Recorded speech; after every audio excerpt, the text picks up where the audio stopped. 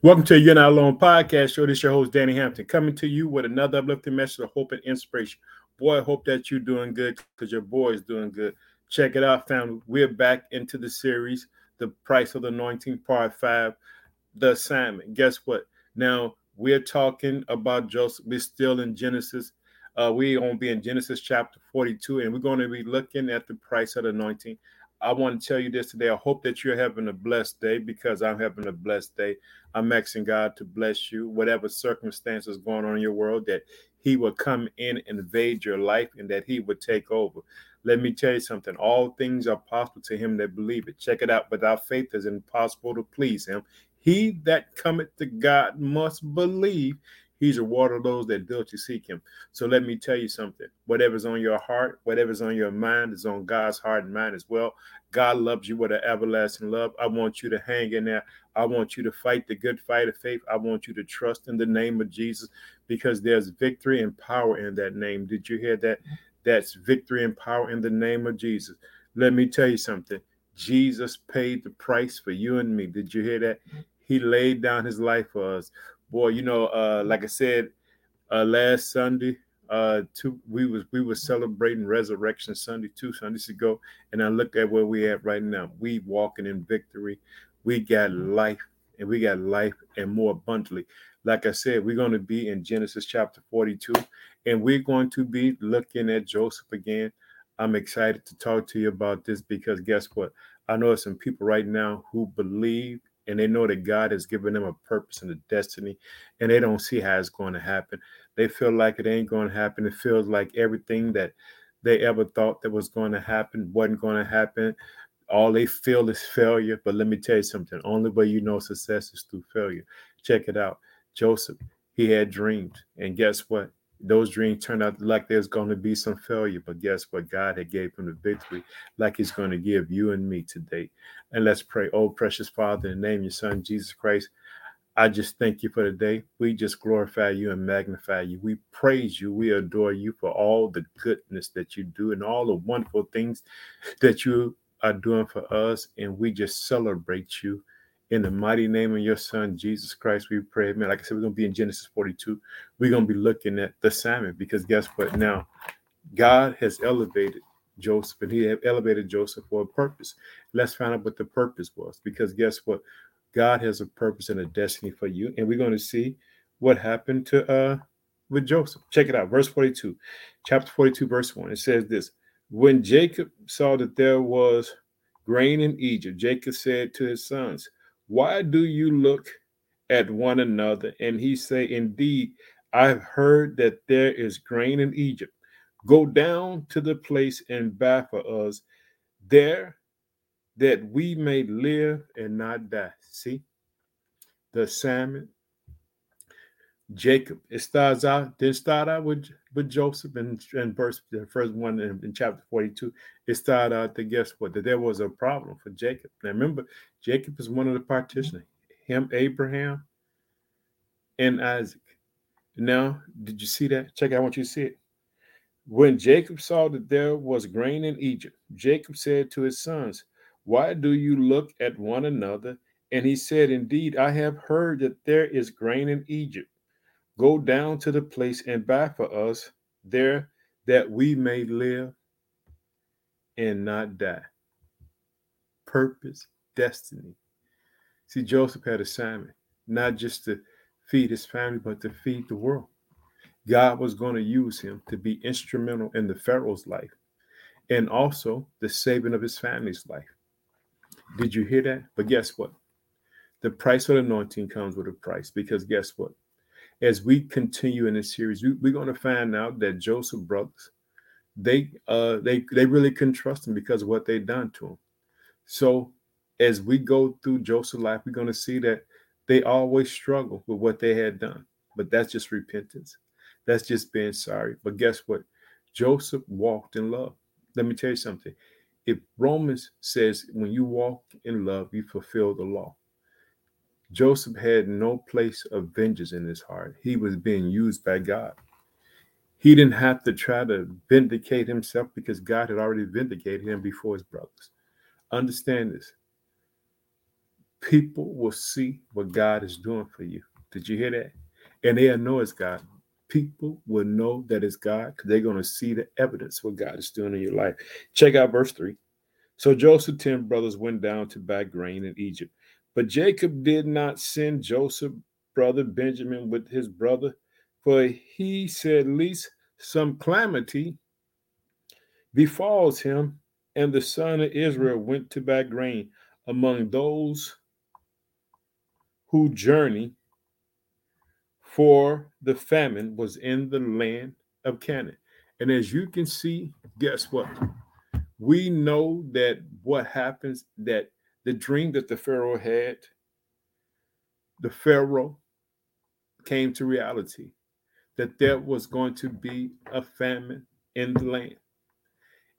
And Joseph and God proved to be right. So now here's the situation where Joseph's brothers, they have to go down there. Benjamin is not going to go. That's Joseph's younger brother. And no one knows what happened to Joseph. They ain't saw Joseph in over a decade, but they didn't know that God was working with Joseph as he's working with you right now. Check it out.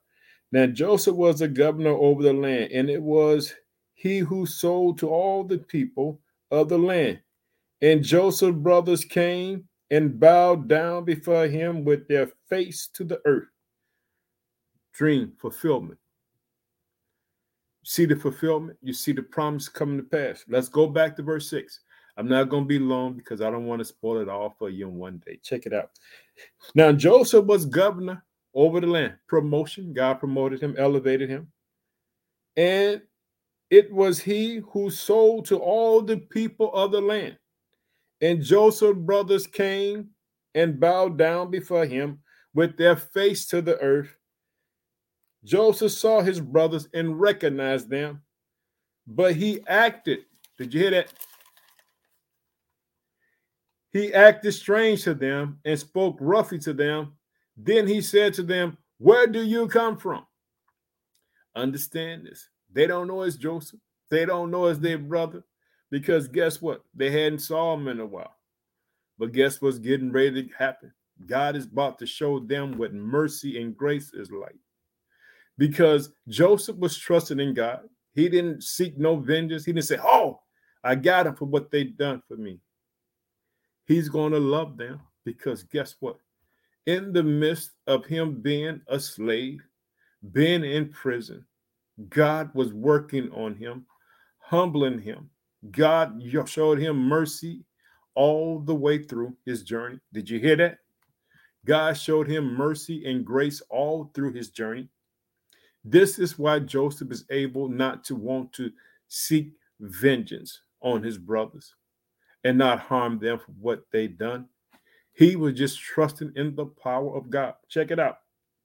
And here we go. He says, where do you come from? And they said, from the land of Canaan to buy food. So Joseph recognized his brothers, but they did not recognize him. Then Joseph remembered the dream which he had dreamed about them and said to them, you are spies. Did you hear that? When they bowed, it instantly brought back the dream that he had when he was 17 years old. And God had fulfilled it right there in that moment. You have come to see the nakedness of the land. This is what he declared to them. And they said to him, no, my Lord, but your servants have come to buy food. We are all one man's sons. We are honest men. Did you hear that? That meant that change had came.